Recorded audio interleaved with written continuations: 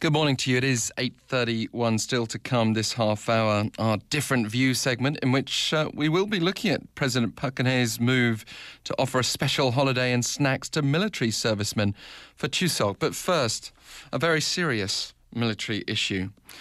Earlier this week, we heard the story of Kim Mi-dum, a 21-year-old Korean-American man who flew back to Korea to serve in the military when he could have avoided it. He did it voluntarily, but only a few months after his enlistment, he ended up being hospitalized with multiple disabilities, allegedly because he wasn't given the proper medical treatment when he needed it at his military base.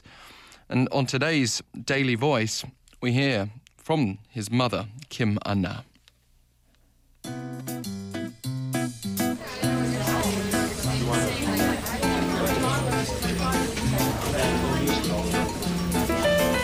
Daily Voice.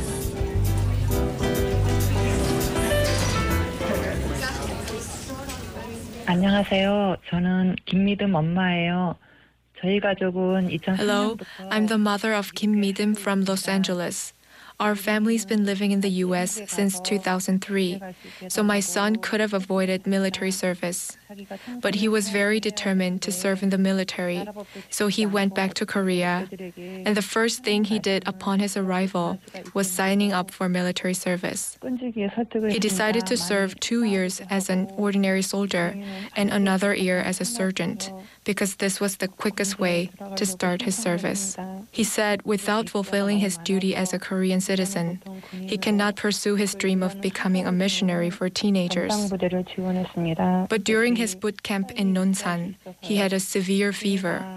So he went to see a medical officer numerous times, who only provided him with fever reducers, alleging that he was faking his symptoms. They also intimidated him, saying that he will have to start the training all over again if he continues to miss it. He tried not to show how sick he really was at first, but because he continued to have a high fever and threw up many times, he went to the medical office at his base in Hongcheon. Only then did they realize that he was in a serious condition, and my son was sent to a private hospital. But he'd already started showing signs of disability.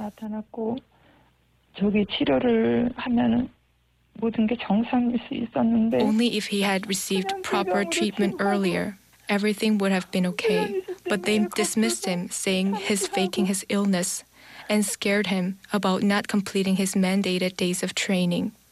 I'm sure all parents feel the same way, that they would rather be sick than to watch their children suffer, which is how I feel.